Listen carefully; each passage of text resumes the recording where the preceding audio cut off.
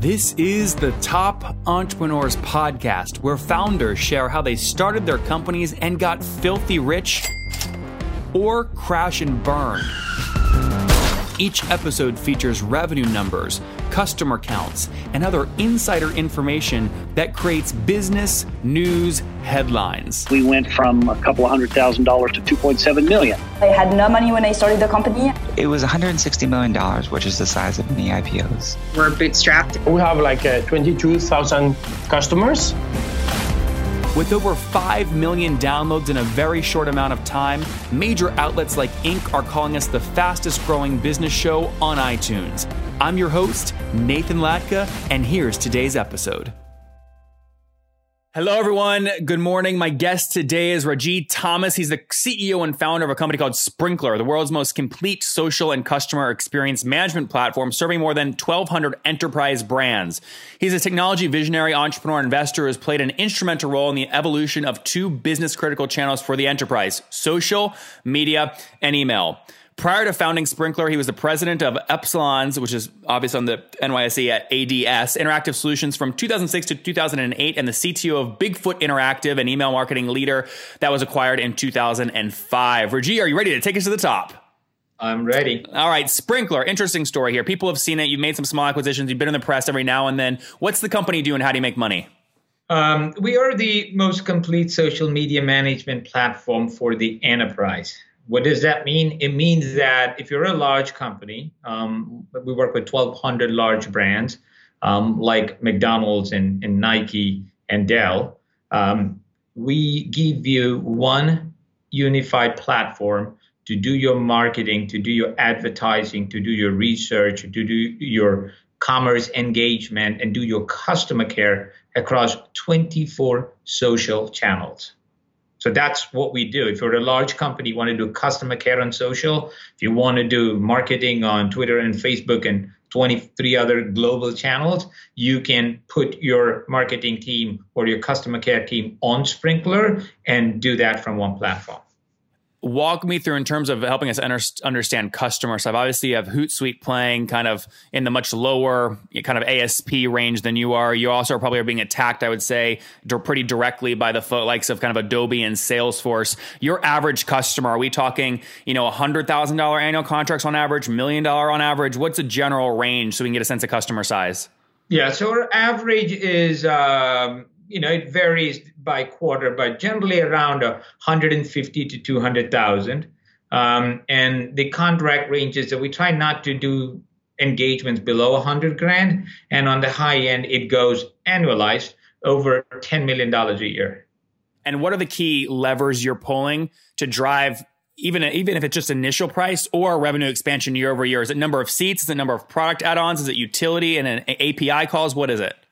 So we go to market with 6 primary clouds, and you can buy the whole thing, and you can just say, I'm buying the Experience Cloud, and you can have an enterprise agreement for the entire platform. But typically, you can just go buy the social cloud or our marketing cloud or our advertising cloud, our research cloud, or our commerce cloud or care cloud. And each one of these then have products underneath it. So if you're buying a social cloud and you don't want to buy the whole thing, you can buy social listening, you can buy social publishing, you can buy social automation. So it's really by cloud, you got these products, and you can buy them a la carte, or you can buy them as a cloud, or you can buy the whole thing as an enterprise license. And walk me through and now that we understand kind of the business and the general customer size, give me some of the backstory here. So what year did you launch the company in, and where was your brain? Where was your life at that point? This is 2009, right? Life was good. I was an executive at a public company. Which one? At Alliance Data Systems, right? We were Epsilon's a division of Alliance Data, and I was running a division of Epsilon called Epsilon Interactive. At that time, arguably, Epsilon Interactive was the world's largest email marketing company. And we had blue chip clients, credit card companies, pharmaceutical companies, retailers as clients. And so I was in a very comfortable position. And you watch social come by. And so this is 2008, 2009. And you watch the meteoric rise of Twitter and Facebook and LinkedIn. And for most people from the outside, you'd be enamored with the success of these companies. But someone in my shoes, I'm a product guy. My background is in product development and engineering. If you come and you're running the largest email marketing company at that time in the enterprise space, you are very clear about the problems you're facing with email at scale. So at that time, I was dealing with spam. I was dealing with multimedia. I was dealing with the rigidity of email as a channel. So when I looked across the landscape and I watched the rise of these social media networks, what I saw was the basic limitations of email communication being solved. So if you look at YouTube or Flickr or SlideShare or Facebook or anybody, they have permissions built in. Like if I follow someone, I'm giving you permission to get my updates, right? So I friend someone, but permissions are covered. Everybody's got better support for multimedia, photos and videos, and you got an inbox, you got a feed, so I'm differentiating different types of messages. So what I saw was a new way to communicate, and the big idea was to do what we had done for email. How do we build a platform for the enterprise, which is the only space I knew, to take advantage of all these new channels that are coming on board? Now, it sounds like the first few years you fought like hell not to take money, right? But in Battery Ventures in March 2012, Neeraj finally got you and said, you're going to take my $5 million check, whether you like it or not. Why'd you bootstrap for the first few years there? How much of your own money did you put in? And why'd you eventually say yes to Battery? So I had a slightly twisted state of mind at that time. Having gone through, having raised money in the past and gone through that experience.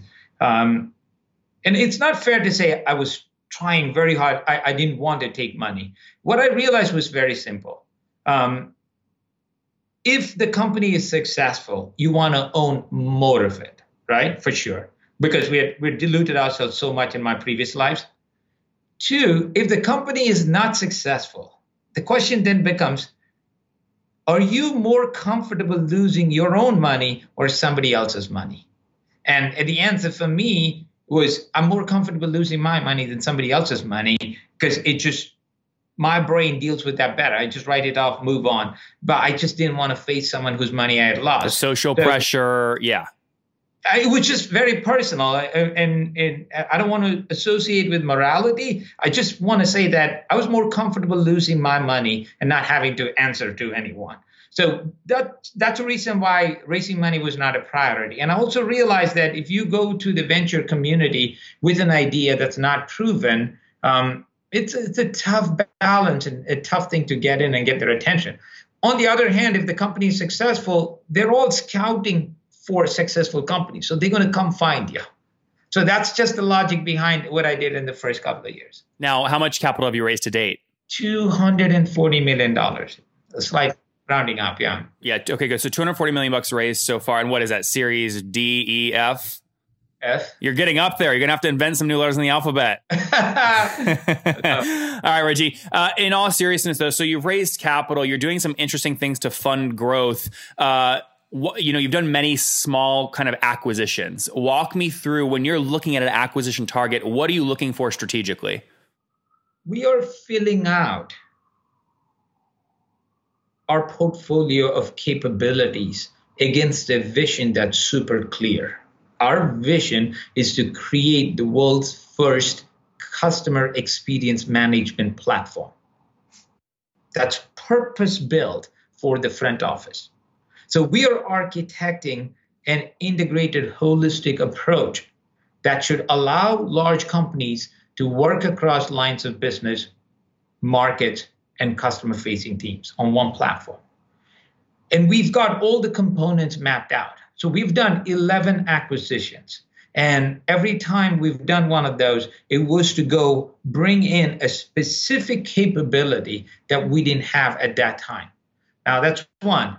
The second interesting thing there is every one of these acquisitions that we've brought on, we have practically thrown away the code. In most cases, we've written down the revenue. And I get this question most of the times when I say this, like, why did you buy these companies? We buy these companies for what I think of as a domain expertise. There's a lot of things that you learn when you go create a company from scratch. And usually it goes through 1 or 2 generations before the big picture emerges. So what we do, for example, we bought a company in social advertising space. Which one? It was called TBG. It was based out of London. And what we did was we brought in those 100 people who knew the advertising space, who knew how to work with agencies, who knew how to sell to a media buying audience. And we literally took the engineers and rebuilt that entire capability on our stack. And because our platform is very generic, 70% of what they need is already there in terms of automation and analytics and governance and all of that, right? So all you have to then come in and build are the specific capabilities for that area, which could be budgeting or ad execution. So we can rebuild faster than attaching or merging it. And so what are you, obviously through acquisitions, through just general recruiting, what are you at now in terms of a total team size? Over 1,500 in 23 offices around the world. Okay, so 23 offices. And where's your main office? New York is headquarters. Big offices in the U.S. are San Francisco, Austin, Texas. So we've got a fairly big presence in London, in Bangalore, Delhi. In 2012, when you're seeing this flurry of activity in the form of a Buddy Media $600 million exit, a Wildfire $300 million exit, an Involver exit, a Vitrue exit, all in the hundreds of millions of dollars, you're 3 years into your company at this point, how are you feeling? Are you feeling like, crap, we should ride the wave and exit too? Or why did you decide to go, kind of ignore that hype and keep focused on your long-term vision? Yeah. The latter. Ignore the hype, keep focused on the vision. But how, in the moment, how were you able to do that? It's very difficult. Yeah, it's very difficult. But when you go through difficult times, I always look for patterns from history. So my experience living through the email marketing wave gave me absolute clarity and confidence in what we were pursuing. If you think about email marketing as an industry, in 1999, there were publicly traded email marketing companies. None of them made it past the .com bust. And what happened was, as Epsilon Interactive, we ended up acquiring DoubleClick's Email Solutions Group, which had a bunch of companies. We acquired a bunch of email companies. So I've watched how that industry goes through an early peak, then actually the wave really starts. And when we exited in 2005, by all accounts, we thought we were on top of the world. And we were way bigger than Responses or ExactTarget as Epsilon Interactive. But they went on, these companies stayed on for another, 5 to 6 years, and they all exited at, ExactTarget sold for $2.5 billion, Responses sold for $1.5 billion or something. So what you learn from history is a lot of the times at the top of the wave is not what you think it is at that point in time. So those parallels gave me very high degree of confidence that I got to keep up with the vision and always validate it against the market needs and the market reception, and not get carried away with, the noise in the marketplace. What are you at now today in terms of total customers you're serving? Over 1,200 big name brands. 1,200. Now, do you specifically kind of have a sheet on your office wall that says, here's the Fortune 1000, go get them all? Or are you targeting anyone in specifically, any kind of company sizes? Yeah, just what you would think of as the Fortune 1000, 2000 type, right? So it starts at the top. I've told my guys that we have, when we do these new employee sessions, which happens sort of every month, my frequent story to them is, I ask them, how many customers do you think Sprinklr has? And I get like people guessing. Some people would know the answer. And then I go, with a straight face, I'd go to them, no, the answer is 10,000. Okay? And they'd be like, what? No. And some people would believe it. Whoa, did not know. Then I go to them, 9,000 of them don't know it yet.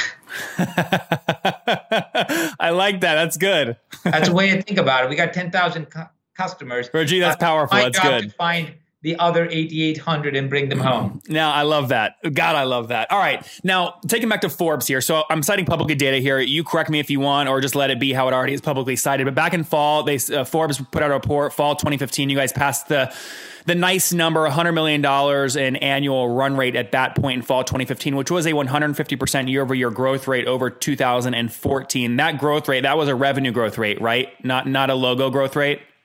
Yes. Okay, got it. Now, you referenced pre-call a Business Insider article. Do you want to add any additional information to that, or just let that stand as it is? Let that stand as it is. What did Business Insider say? I think they've speculated that we're over $200 million in ARR.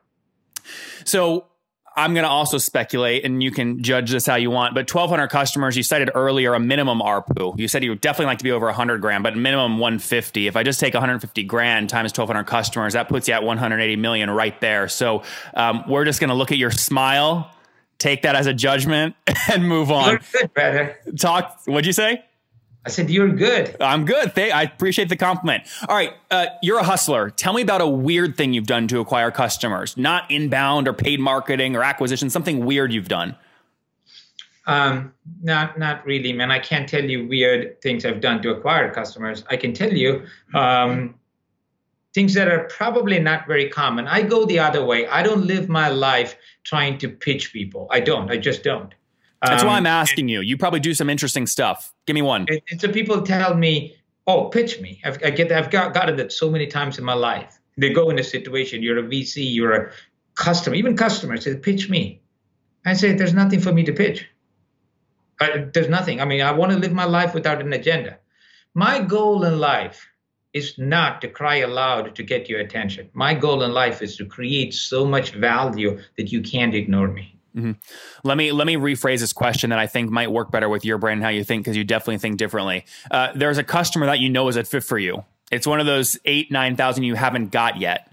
What is something weird you might try to help them speed up the discovery of you? I tell them in great detail what I see in the future of customer experience management. I tell them what I see. I talk about customers that are connected. I talk about people experience being the new brand. I talk to them about how marketing is foundationally now flawed, because 80% of your budget, if you're spending into what to say to people, and 90% of people are making the decision on what others are saying to them, you're off. So I try to point out how marketing and advertising and research and commerce and care can foundationally be different. And then I try to help them understand the economic impact of not catching up to where their customers and their competition is. And I leave it up to them. You're not pitching. They find you. You're leading through thought leadership and vision. They finally find you. Obviously, SaaS company, two critical numbers is obviously, logo churn, and then obviously net expansion of revenue year over year. You have a lot of different product suites. I imagine you have a playbook for that. But generally speaking, logo churn annually, what does that look like for you? Again, we track it quarterly, and we between 90 and 100% is where we keep it quarterly, and it fluctuates up and down depending on if we acquire companies. Rajeev, that's quarterly, correct? Above 90% retention quarterly in logo. Absolutely, yeah. Got it. Now, your playbook on expansion revenue. I obviously have a big team. How many of those team members are focused on inside sales, specifically driving expansion revenue? So that's not how we're doing. And we're going through an evolution as we kind of go through these different stages of growth, right? In our early years, we were just focused on customer success. And I would submit to you publicly that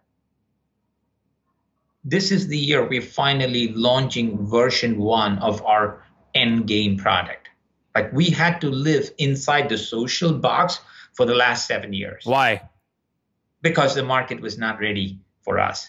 And I'm 44 now. When I was 20, I wanted to change the world. I was 35, I think, when I started Sprinklr.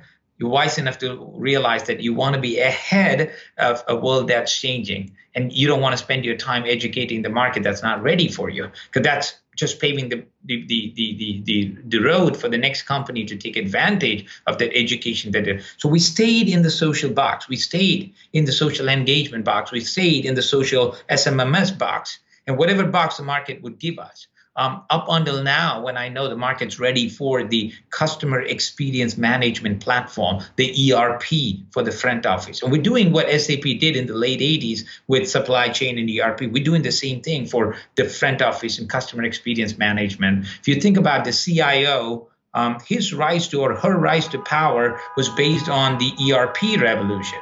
If you look at the CRO, they rode the CRM wave. The CMO, their rise to a strategic player. The CMO is now spending more than CIO on technology. Their wave to being a strategic partner to the CEO is going to be predicated on them using customer experience management, and hopefully Sprinklr as the only purpose-built CXM platform as their platform to own customer experience and drive business outcomes.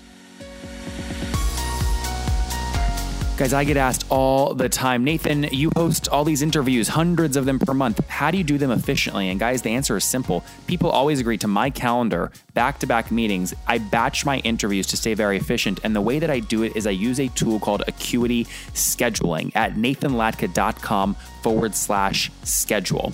And the reason I use them is very simple. They keep my no-show rate very low because they send out reminders about when the interview or the meeting is coming up. And also, they make it very easy to schedule time, right? I don't have to go back and forth via email 10,000 times with people I'm trying to meet with. Okay, at nathanlatka.com/schedule. Helps me so much. And by the way, look, I have so many meetings. I'm the best at meetings. Okay, I do them back to back, very, very efficient. You guys know me.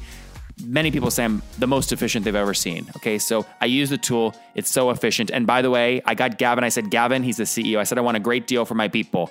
He said, Nathan, well, most people get a 14-day trial. Isn't that great? I said, no. He's given us a 45-day free trial at nathanlatka.com/schedule. That's not going to stay up forever. So go get it now. nathanlatka.com/schedule. You've raised a lot of capital, which means you've been in a lot of meetings where I assume VCs are asking you questions, and in your brain, you're going, I don't give a damn about that number. I imagine one of those is LTV. And I think maybe a reason you have issues thinking about or giving an LTV number is you say what you just said. We're inventing new products. Once we get these customers and we delight them, they're going to stay with us forever. That being said, you have to make rational decisions about when you start running a new marketing test, what you might go out and try as a CAC related to that LTV ratio. So with that framework, if that is accurate, and correct me if I'm wrong, but with that framework, how do you think about CAC related to LTV? There's a past and there's a future, right? In the past, we were just really focused on getting our foundation right in terms of product, in terms of product market fit, in terms of sweet spot as customers are ready. And now the ideal customer profile is very, very clear to us. It's the CMO of a very large company who is forward thinking and is ready to lead digital transformation within their company. So now the way we do things are very, very different. And I got to admit, man, I have an open CMO position. If there are any killer B2B CMOs listening, call me. That's smart. We've got a lot of them. You got to be a killer, though. You got to keep up with this guy, guys. So thank you. And so the way we're thinking about it is right now, we're just getting to that level of go-to-market maturity. It's kind of embarrassing to admit, but this is the year where we're kind of putting some of those metrics in place, and how do we measure marketing campaigns, and how do we do more structured demand gen? And most of our lives, our demand was way more than our supply. And we wanted to focus on building the platform. And this is the year. In April, we had our first ever customer conference, or industry conference, and announced our vision. What's it called? So if people want to come, they can go check it out. It's a digital transformation summit, and it was in Nashville last year. And we're just doing in 30 days, we're going to have our first ever public product launch, which is called Niagara, which actually this is the first time I'm talking about it publicly, where we're manifesting all the things we talked about in April publicly inside our product. Last unit economics question. When a customer comes to you, and we're going to use an easy number, at a $100,000 kind of first year contract value, predictably, what do you grow that to year over year? Do you have 150% expansion, 120? What is it? It varies between 20 to 40%. Again, those are metrics that we track quarterly. Yep. All right. Next round here, which is kind of more about the overall market. Hootsuite, obviously, I would say plays below you, lower selling prices, et cetera, but they definitely have a long tail effect. Do you ever see, you've articulated the way you do acquisitions so far is based off acquiring kind of knowledge. You know, private or public companies, especially if their PE ratios are favorable, can sometimes go and essentially buy valuation, right? If the delta that they can negotiate is lower than the PE ratio. Do you ever see yourself chasing long tail customers or going after an acquisition like a Hootsuite? Obviously, it'd be a very expensive one to acquire those additional customers in long tail. No, acquisition as a way to get revenue and growth is not something we've pursued as a strategy at all. In fact, I have personally referred many customers to Hootsuite. We go do a discovery, and I've personally said, we're not ready for each other, and you should use something that's more suited to your current needs. And that's the way we see the market. That's not a strategy we're pursuing right now. 2 rounds ago, I believe, last set of questions here, you raised, I think, $46 million, and it was reported at a valuation of about $1.2 billion. Forbes reported you still own about 30% of the company, which is definitely, if accurate, a reflection of your ability to grow the company without being severely diluted. That was 2 rounds ago, correct? The $46 million? I believe so. And you've done so many. The last one was the $105 million recently, right? That's right. Okay, got it. And that was reported at a $1.8 billion valuation. Is that accurate? That's accurate. Okay, got it. So you did release those numbers. Interesting. So last set of questions here before we wrap up with the easy, famous 5. If a company like, I imagine you're frustrating the hell out of Adobe and Salesforce, and I think you probably love that. And I love that about you. We're not. Come on, Reggie. I don't believe you for 2 seconds. You're a competitive beast. Listen. Look at this guy's smile. I don't believe him. Let me explain. We compete with 2 sets of companies, right? The first set of companies are point solutions. That's an open and shut statement. You should not be buying ankle-biting point solutions. If you're a large company, please, even if you don't buy Sprinklr, don't go buy a listening solution, an advocacy solution, a publishing solution, a calendaring solution, a reporting solution, an influence. Don't do that. Name a point solution in the reporting space, just to give a real example. On the social reporting, Social Bakers. Okay. For example. Okay, it's a great. company that does reporting. I think Simply Measured. There's Unmetrics. There's a whole bunch of companies. He took a bit of a shot. He took a bit of a shot at you, didn't he, in that Forbes article? Honestly, man. I've got way too many things to worry about the future that I don't worry about point solution. So don't buy a point solution. What else? Yeah. So in the other space, right, you think of the big companies that play in the space. We believe in our own assessment, there are 7 legitimate options for you to look at when you're choosing a CXM, a front office partner. And I think they are the usual suspects, Microsoft, Adobe, Salesforce, SAP, IBM. Who am I missing? There's one more I'm missing. Oracle, and and Humbly, there's a reason you couldn't think of Oracle. No. Sorry, man. This is go through the list, right? And in yours truly, which is we're very tiny, but we're purpose built with the architecture. And out of these 6 companies, right, we are partners with Microsoft. They're a client and a partner. We are partners with SAP. They're a client and a partner. We are partners with IBM, right? And look, truthfully, we just got the Salesforce partnership. We're working with Adobe. We actually think that clients should be going from a best of breed point solution approach to a best of suite, where you should be using Microsoft and Adobe and Sprinklr. We don't overlap. And that's the clarity we want to bring to the marketplace and leverage the Sprinklr architecture to connect those together. Reggie, let's wrap up with the famous 5. 1-word answers here, super easy. Number 1, favorite business book. The one I'm reading right now, it always changes, right? It's always learning. The one I'm reading now that is it's called 4 Steps of Execution. Number 2, is there a CEO you're following or studying currently? Again, I believe in patterns, and I'm just obsessed about patterns, so it's never one. And my favorite thing about these type of questions is, and I'd say, I learn from everyone. From most people, I'm learning what not to do. What's a pattern you've pulled from all the CEOs you're watching? Tenacity, ability to see the future and go all in against it, passion, and those are the ones. But the ones, I'm tracking very closely. I'm trying to understand decision making. My favorite two is Bill Gates and Steve Jobs, because they are what looks like very different, but I find the commonalities, because I'm not into the business of hoping. Hope is for suckers, right? You have to be, growth has to be very predictable. So I'm always trying to understand the linearity. And I read a lot of those successful guys. I'm reading Phil Knight's book, Shoe Dog. I'm in love with it. Such a fantastic book. It's a good one. Number 3, besides your own, is there a favorite online tool that you use to run your business? Maybe like Acuity scheduling. Dang, man, I was going to say Sprinklr.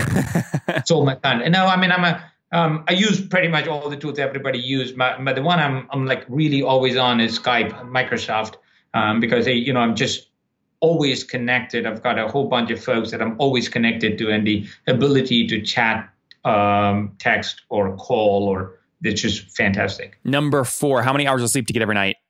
Oh man, I'm back to being terrible. The last time I did, New York Times asked me a question. I said, I was back up to like 7 or 8, but now I'm back down to maybe 3 to 4. And what's your situation? Married, single? Do you have kids? Married and 2 kids. How young's the youngest? 14 and 11. Okay, so they're not waking you up in the middle of the night, but you're not an empty nester yet. Now the thing is, what happens is I feel like a computer. Have you ever tried to shut down a computer with 35 programs running, or your brain just keeps going and it flips you back on? And most nights I go to bed with a problem and I'm waking up a couple of hours or 3 hours later with a solution. I'm just spending the rest of it flushing it out. Yep. And you said you're 36 years old? I'm 44. Oh, 44. Wow. Okay. Got that wrong. Sorry. Last question. Take us back 24 years. What do you wish your 20-year-old self knew? Very little, man. That guy was a happy-go-lucky party animal. Was he really? Yeah. Anything you wish you knew? No, he had no clue. He had no clue about his own future. And what would I say to him? Nothing. Anything I say would have severely kind of made him think about the future, which he never did. So they party on, man.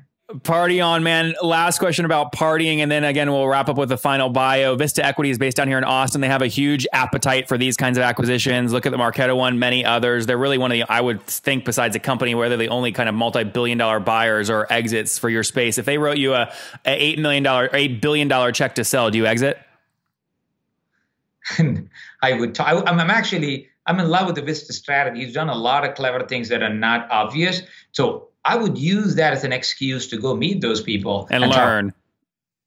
You got it. Very good. Raji, there you guys have it. Founder of Sprinklr. Many, many years ago, they raised over $200 million, serving over 1,200 very large customers, paying on average $100,000. Really looking at, again, focused on the social box. He's got a very interesting announcement coming up related to Niagara, where they're going to expand. He's focused long-term, ignored the hype in 2012. He's obviously paying off now at over a $1.8 billion valuation. Raji, good luck, and thanks for taking us to the top. Thank you, brother.